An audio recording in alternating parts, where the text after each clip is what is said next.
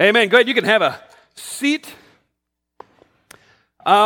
This is usually, like, if you're going to script out my message, this is usually a consistent time where I say, now, if you have your Bibles, and I hope you do, I'd like you to take it out, turn to this page. And if you don't have a Bible, there's a number of Bibles available back at the doors, and you can go ahead and grab one of those and take it home for your own personal use. However, this morning, I'm inviting you to take your Bible, go to Proverbs, okay? But we are going to be all over the place in Proverbs this morning. We are going to be bouncing around. We're going to be talking about this wonderful thing called friendship. A little personal confession. This week, as I have studied friendship and typed the word friendship, I think that it's probably about 30% of the time I spelled it correctly the first time. I can't get the I before E rule right with friendship, and I don't know why. So I want to look at a lot of things that Proverbs says. I want to make sure that the first thing we establish, though, is this. Friendships are important. And in our culture today, friendship tends to get pushed to the back burner. Because friendship is unique, it's different, it isn't the same. So you have family relationships. Well, you don't get a choice in family relationships. You're born into that family, and to some degree, that family is going to mess you up, okay? It's not a matter of if they mess you up, it's just a matter of degree, just reality.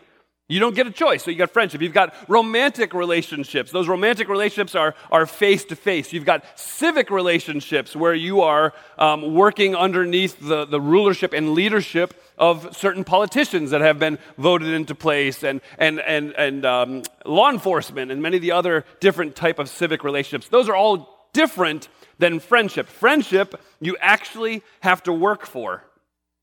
Friendship, I heard somebody say this week. It's fascinating. Friendship, in all these other relationships, they tend to be face-to-face. Friendship is shoulder-to-shoulder. Friendship begins not out of a conversation, but out of a realization where really, if you were to put it into words, that realization would be, oh, you too? And that's the beginning of friendship. Because you have a common goal, a common perspective, a common insight. The reality is we need friendship. And as I studied this week, what I was wrestling with in my head is we don't make much of friendship. Okay, so if you're walking out of a grocery store, and this is actually to my shame that I'm going to say this from the pulpit, but that's okay. When you're walking out of the grocery store and you see all those glossy magazines by the checkout, not very often do you see things written like, you're not going to believe who Ben Affleck's new friend is. Right? Because that's not the culture we live in. And so I started to think about music. I thought, even our music scene, we don't glorify friendship as much as we do romance and love and passion. But then I was corrected when I did just a basic Google search, so we're going to give this a shot. And actually, there's more songs about friendship than I expected there to be. Right? So there you go. My job is to get all these songs in your head.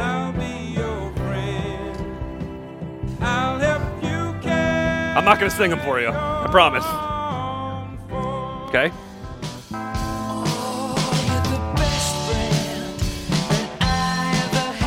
Now, friendship songs get a little corny. Right? Okay? Like I said, corny. Thank you for being a friend. Travel down a road and back again. This is for you, Carroll County. You're welcome. But I wanted to make sure that we ended well. So here you go. Please take your lights.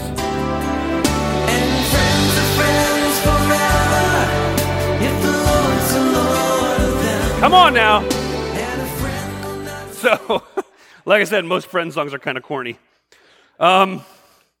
Or the guy that did that is corny, who knows. But we need friendship. We need friendship, not just because friends are friends forever. We need friendship because we were created for relationships. That's who God made us to be. No, Frank, you don't understand. I don't need friends, okay? Well, here you go. Here's our first verse we're going to look at together. Proverbs chapter 18, verse 1 says this: the one who isolates himself pursues selfish desires. He rebels against all sound wisdom. So you think you don't need friendship. See, I'm fine. I'm a hard-headed, I'm a passionate person. I can do this myself. I can make my own self. I don't need anybody else. Well, really what you're saying is you're going to disagree with God. And what God has said is you have been created for relationship. And so if you ignore relationship, if you ignore friendships, what you are ultimately rejecting is sound wisdom. So let's go back to that. We were created for relationship. You remember at the very beginning, after God had created everything, he was like, oh, it is good. It is so good. It is so very good. Oh, it's not good that man be alone. So he created woman from his rib. And then you get to see the relationship between Adam and Eve and God being relational. And honestly, Adam and Eve take after God, the very image of God, and they carry with them within themselves even God's makeup of the desire for relationship. God has relationship in himself. That's the Trinity, the Father, the Son, and the Holy Spirit. And in the garden, there was this time when, and I can't wrap my head around this, I'm going to be honest with you, but before the fall, where Adam and Eve walked in the garden with God. And as you understand the Hebrew language, to walk with someone is a metaphor oftentimes for friendship. But sin came in, and it blew everything up, and now there's this sharp divide between man and God, and I'm getting ahead of myself. I'm going to get there later. We need relationship. That's the way we were created. You think you have what you need, and yet God's going to call you a fool. Biologically, you don't need a friend. Financially, you can thrive without a friend, sometimes better without friends. And simply time-wise, you are so very busy, the time for deep friendships is difficult. But you cannot become wise without a Christian friend speaking into your life. You need friends. However, on the opposite side of that, you can't allow friendships to become an idol. Proverbs 18:24, the very beginning says this: one with many friends may be harmed.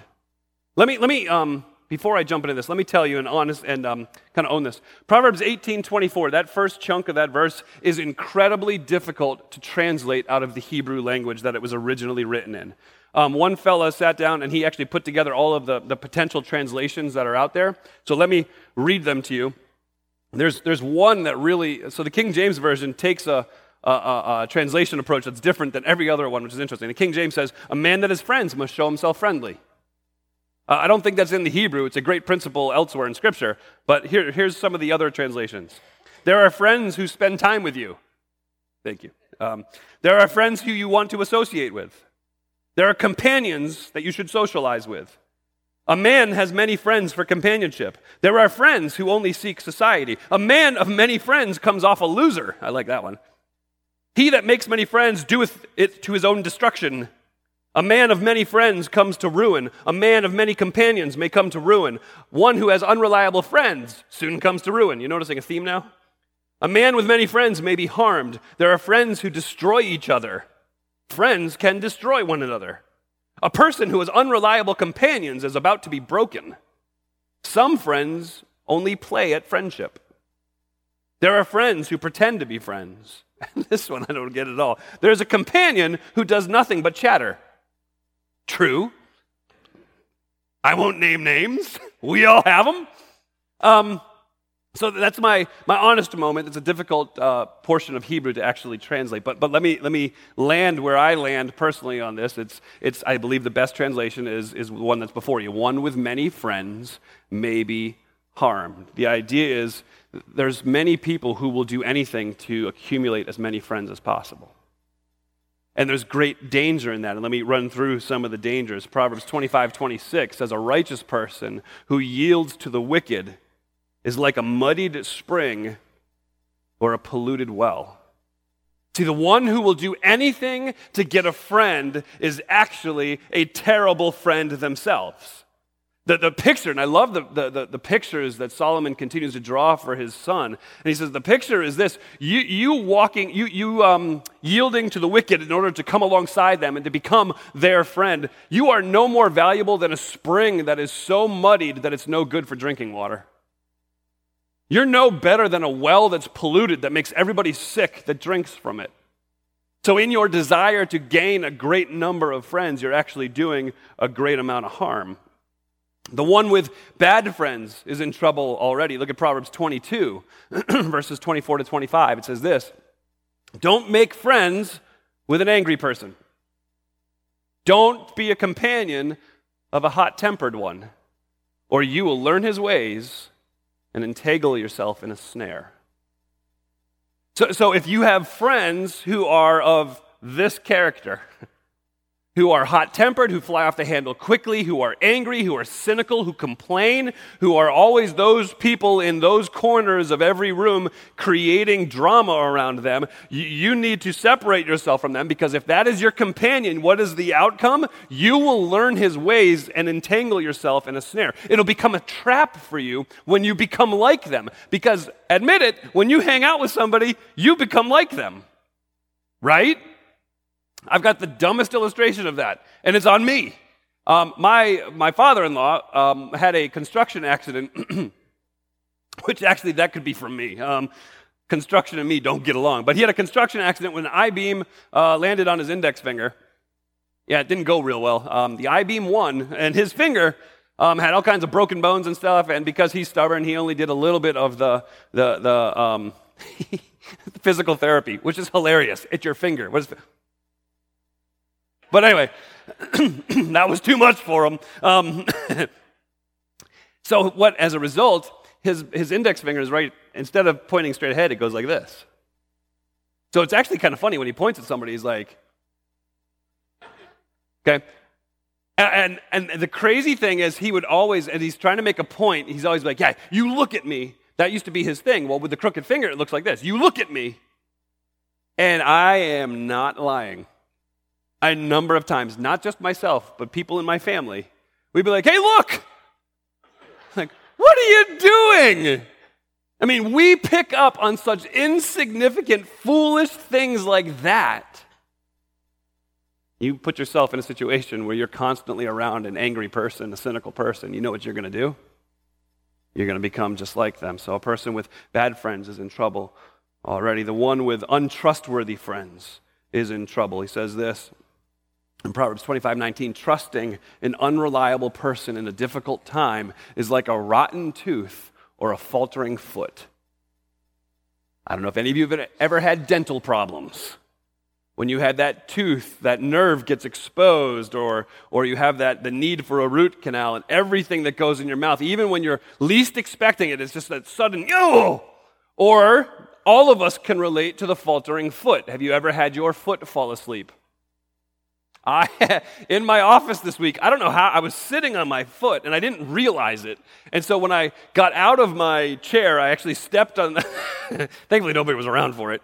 But now I'm telling y'all, which is really smart on my part. But I'm trying to walk and my foot was asleep, but I didn't quite feel it that it was asleep. And so every step I took, it was like, and the thing that went through my mind is, how foolish of me would it be if I stepped and broke my ankle? I'm relying on my foot. Well, if you have a friend that you can't trust in, a friend that you can't rely on, then he's no better than that tooth that surprises you with the amount of pain that gets you, or the foot that isn't quite awake and ready to carry your weight. The friend, the one with, I'm going to get it right eventually, the one with foolish friends is in trouble. Dan, I lost connection, so if you could go ahead to the next one there, Proverbs 13, verse 20. The one with foolish friends is in trouble already. The one who walks with the wise will become wise, but a companion of fools will suffer harm. It's the same general idea that we were just talking about, the same concept that as you find yourself next to people, you kind of assimilate who they are, how they act, and the behaviors that they display.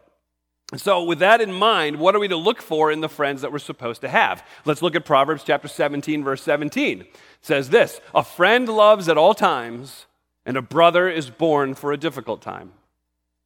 So what kind of friends should we be looking for? What marks in friendship? We should find friends who are consistent and who are constant.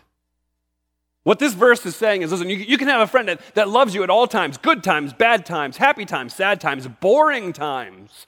Just everyday times, late night, early morning. It doesn't matter. You can have a friend that loves at all those times. But when you go through the most difficult time in your life, you will know who your real friend is.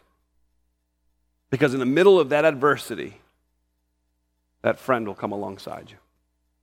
A friend loves at all times, and a brother is born for a difficult time. The idea is this: they are consistent in your life. They're showing up when they need to show up. They're talking when they need to talk. They're consistent. They're constant. But I also want to put a flip on that. Not only are they consistent and constant, but they are aware.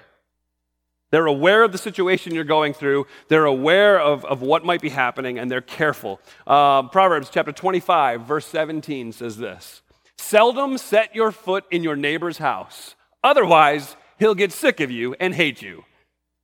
Hang that outside your door. The idea is this, man, make it a rare thing. Give them some space. I mean, they could be a friend who loves you at all times, but they don't have to be there 24/7, or this will happen. I'm kind of tired of you. I don't want to talk anymore. I mean, the reality is too much of a good thing can make you sick, right? Too much ice cream. I've yet to find that point. I continue to look. Too much ice cream can make you sick. Too much of a good thing can make you sick. So the mark of a true friend is he's consistent, they're constant, but they're aware. Proverbs 27, 5 and 6 tell us that a friend is honest. Better an open reprimand than concealed love. The wounds of a friend are trustworthy, but the kisses of an enemy are excessive. Friendship cannot exist without honest and truthful love. You've got to be able to tell your friend the truth. But it's going to hurt their feelings. I don't want to hurt their feelings. I mean, I got to be careful. I mean, I can't really tell them. Stop it. The reality is truth does sting sometimes. That's why it says that wounds come from a friend. But to say that you can't speak truth to them, okay, it's not loving to keep truth from somebody. Is it unloving for you to tell your 6-year-old son not to put his hand on a hot stove? Is that unloving? No. It's unloving for you to be like, go ahead, boy, let me know how it goes for you. That's unloving. Love speaks truth. Love tells your kid, you don't run across the street. You look both ways. You dismount your bike. You walk it across the street. All of these things, you tell them the truth in order to protect them. But I love them too much to tell them. No, you don't. You love yourself too much to go through the process. Now, that being said, too many of us really don't even want to hear the truth from our friends. Too many of us want to live oblivious to the real world. We're living in this kind of make-believe world where everything I do is magical. It's all Instagram-worthy. I don't do anything wrong. It's always somebody else's fault, but I never do anything wrong. I don't want anybody to change that perspective I have. And I'm going to tell you this, if you don't have somebody in your life telling you hard things, then you don't have friends.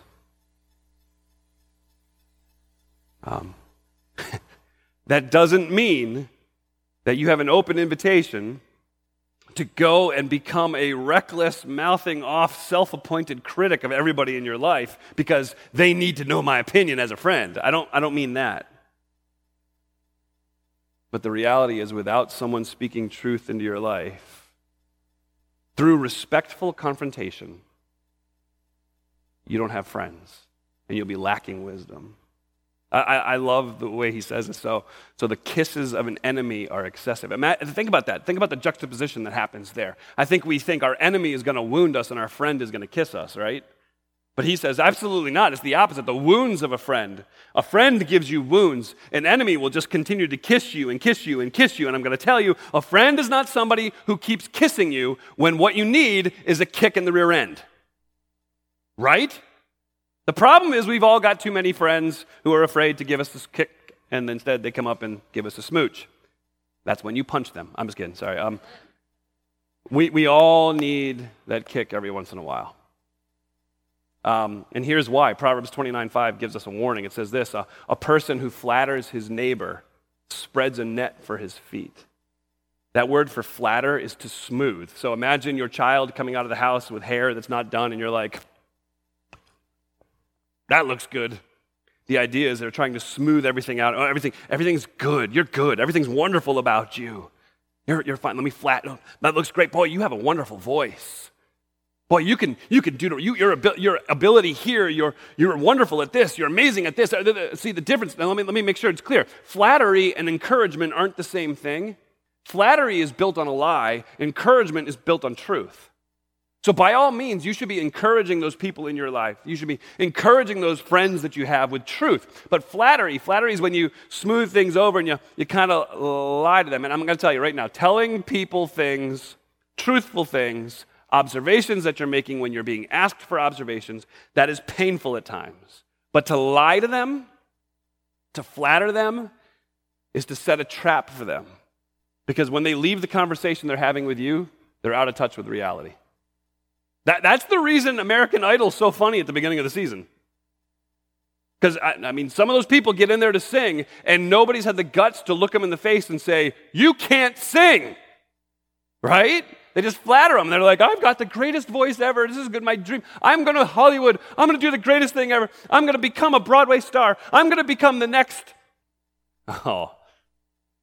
Taylor Swift. Y'all knew that was coming. That's right. I'm going to be the name that came to mind, too. I'm going to be that. And then they walk in front of the judges, and the judges, I mean, if I was a judge, honestly, I'd be thinking, everybody coming in this place has got some set of pipes on them. And they step up, and they're like, whoa! And it goes downhill really fast. And that is a result of this proverb. The people in their lives haven't given them truth. They flattered them. And they've set up a cruel trap for them. And so we need to be speaking truth into our friends' lives. We need to be looking for opportunities, not to flatter, but to encourage with truth, to speak truth, even when it's hard truth. We don't want to hold back. However, with that in mind, Proverbs 25, verse 20 says, singing songs to a troubled heart is like taking off clothing on a cold day or like pouring vinegar on soda. Let me explain. To speak nothing but truth without an eye towards the context or the situation that the person is cruel.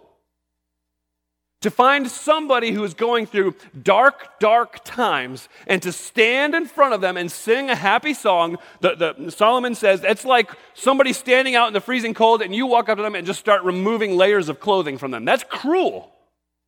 It's like taking vinegar and pouring it on baking soda. Any of you do that as a science experiment as a kid? That used to be the big one. So when you do that, you get nothing of value except you get a huge reaction. You walk into somebody's life, who's upside down, and you begin to sing songs of joy and happiness, or you begin to quote verses of joy and happiness into their life, just completely ignoring how dark a period of time they're going through. You walk into somebody's life who is in genuine grief and mourning, and you look at them like, well, all things work together for good. God knows the plans He has for you. You honestly, you came to me and said, He punched me. I'd be like, you deserved it. I'm sorry.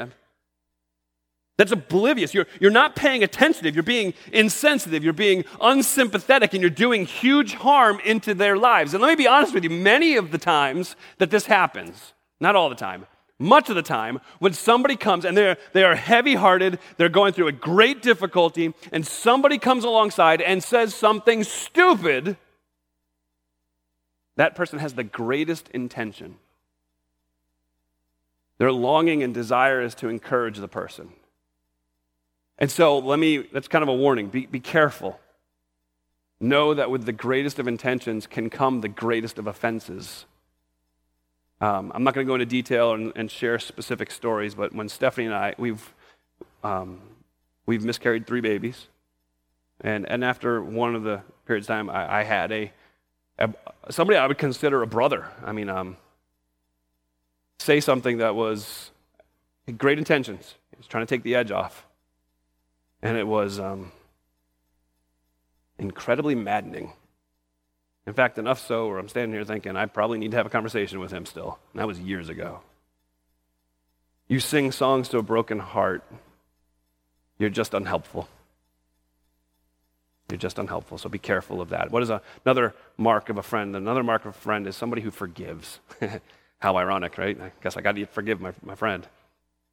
Chapter 17, verse 9 says this, love prospers when a fault is forgiven. But dwelling on it separates close friends. You want to see love take off? It's when forgiveness is introduced into the relationship.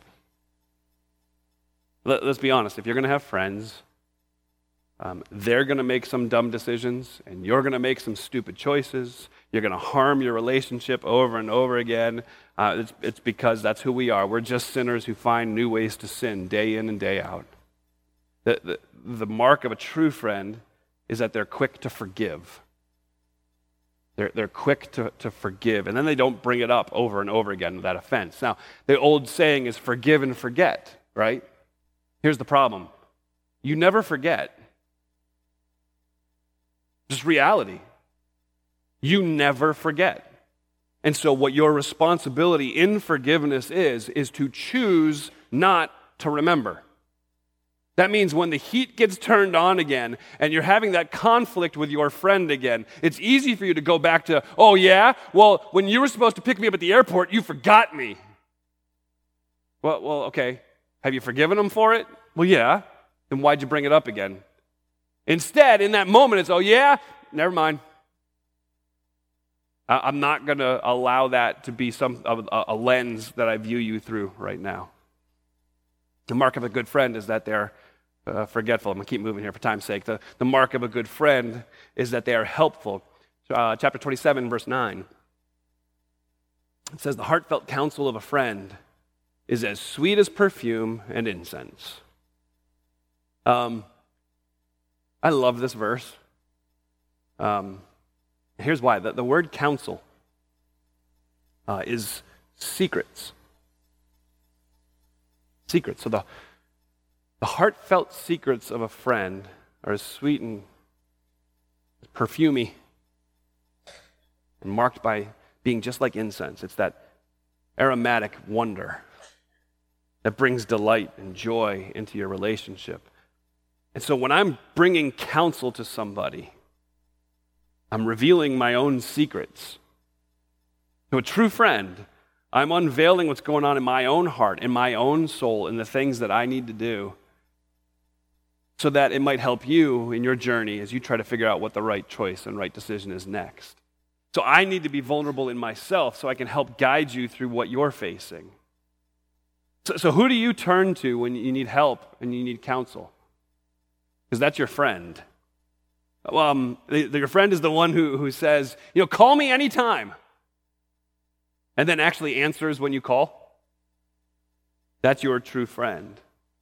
I mean, real relationship and real friendship is helpful and sweet like this, bringing good counsel out of the secrets of your own heart. But not only is it sweet, but real friendship is challenging. The verse I think we all think of in Proverbs is Proverbs 27:17, as iron sharpens iron, one person sharpens another. The picture of that relationship is two different pieces of metal coming together and chipping the edges off and bringing a sharpened edge to the blade.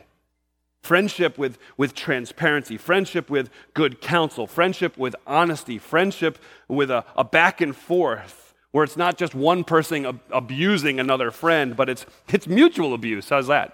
It's this relationship where it's give and take, and it continues. It takes the edge off, and it makes that blade so much sharper. And that's what we need friendship for. So as we walk through all these things that friendship is, as we walk through the marks of friendship, if you were to be quiet in your own heart just for a few moments and consider all those things, there's going to be some responses of your own soul that are going to kind of ooze out, right? Some of them are going to be like, man, I wish I had friends like that. Other oozing is going to be, man, I am a terrible friend. I think the point that I want to land on and finish with this morning is this. The reality as you think about friendship is this. It is not easy. If you have a friendship that is easy, it's not a real friendship yet. Friendship takes sacrifice, it takes humility, it takes self-control, it takes a willingness to deal with problems that aren't yours. It takes a willingness to genuinely care for another person besides yourself. That's why Proverbs 18, verse 24 is so profound. It says this, one with many friends may be harmed, but there is a friend who stays closer than a brother. Now, I'm going to be honest with you.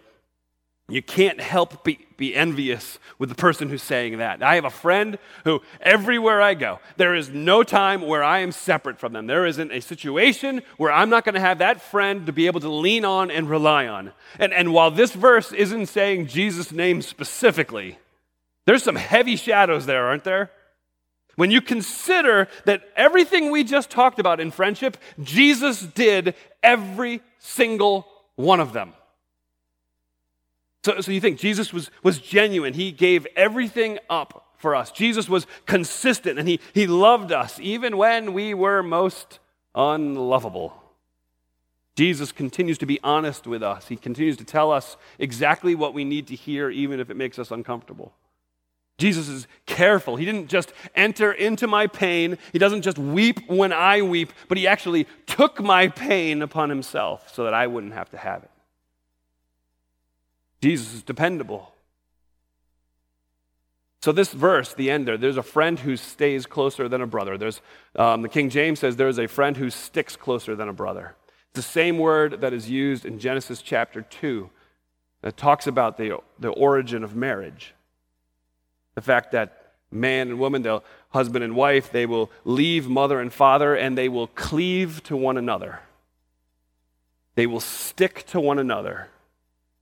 As our understanding of marriage from that passage goes, it's a reminder that when husband and wife are joined together, they are literally not literally, that would be wrong. They are super glued together. It's not literally. That'd be uncomfortable.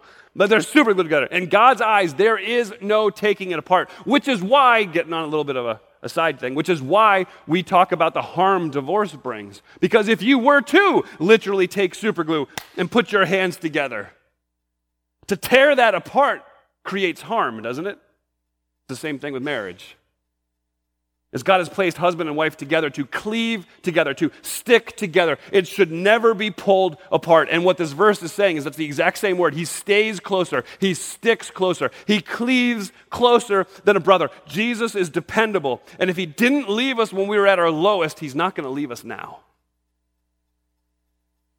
Jesus experienced what we should have experienced. And by doing that,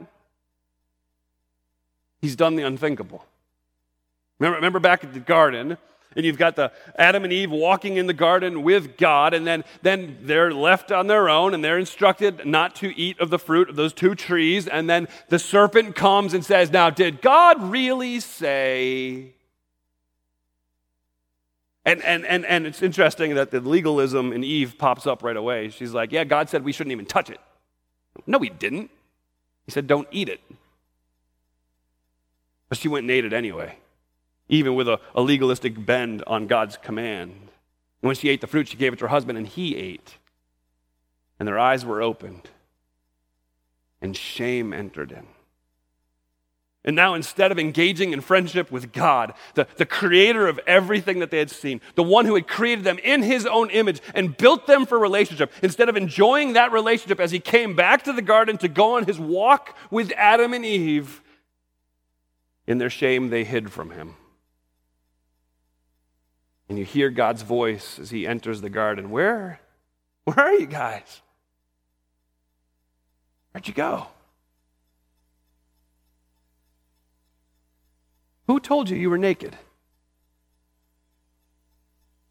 It's a result of the shame that was introduced through their first sin. Because of their sin, God brought consequences, and that consequence began with being removed from the garden and being separated from God. And please understand, I want to hit this again. This is something that continues to come up in my thoughts and in my prayers and as I'm reading Scripture, is when God removed Adam and Eve from him, that wasn't so much a great act of judgment as much as it was a great act of mercy. Because in that moment, God should have poured out all of his wrath on their sin. But God, who is rich in mercy, has loved us with an everlasting love. And Jesus has done the unthinkable. Because he took our place, he has made us friends with God again. John 15, just before Jesus goes to the cross, if you read, I think it starts in it's either 14, 15, 16, 17, right in there at John. If you read that, you hear Jesus speaking to his disciples just before he's betrayed, just before he goes to the cross, trying to get his disciples to understand what it is he's accomplishing.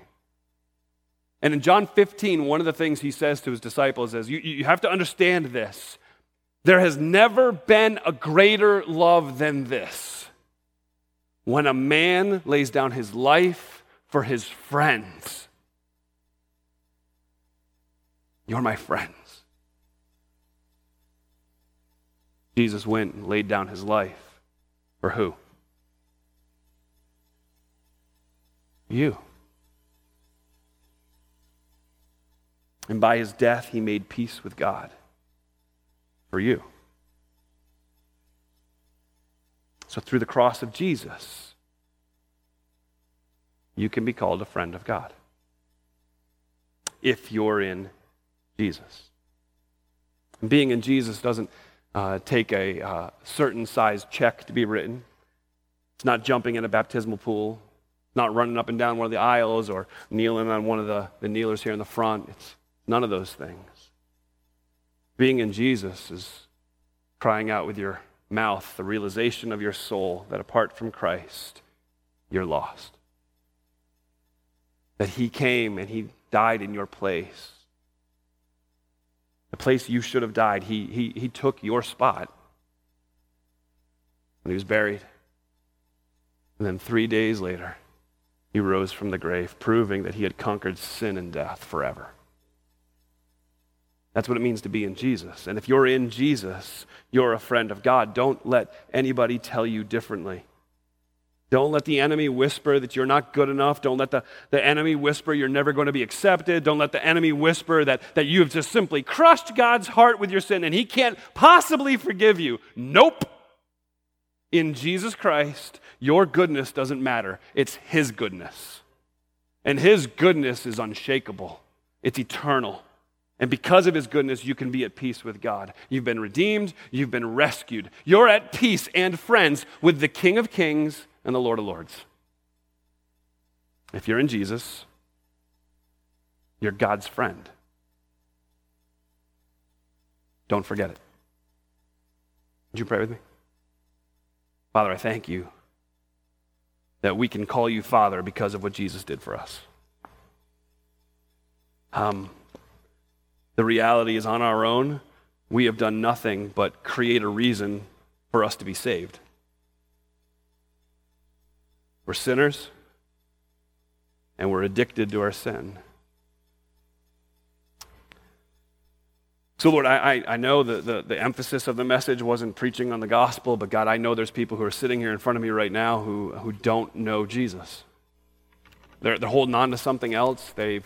They've just rejected Jesus because it just doesn't seem cool to them. I have no idea what the reasons for rejection are. I just know this, that there is no way that somebody can hear about what Jesus did for them and walk out of here and still be innocent in your eyes. God, instead, apart from Christ, they're in trouble. So Father, I pray in this moment as we talk to you that they might yield themselves to you. They might trust in you and accept Jesus' finished work on the cross for their sins.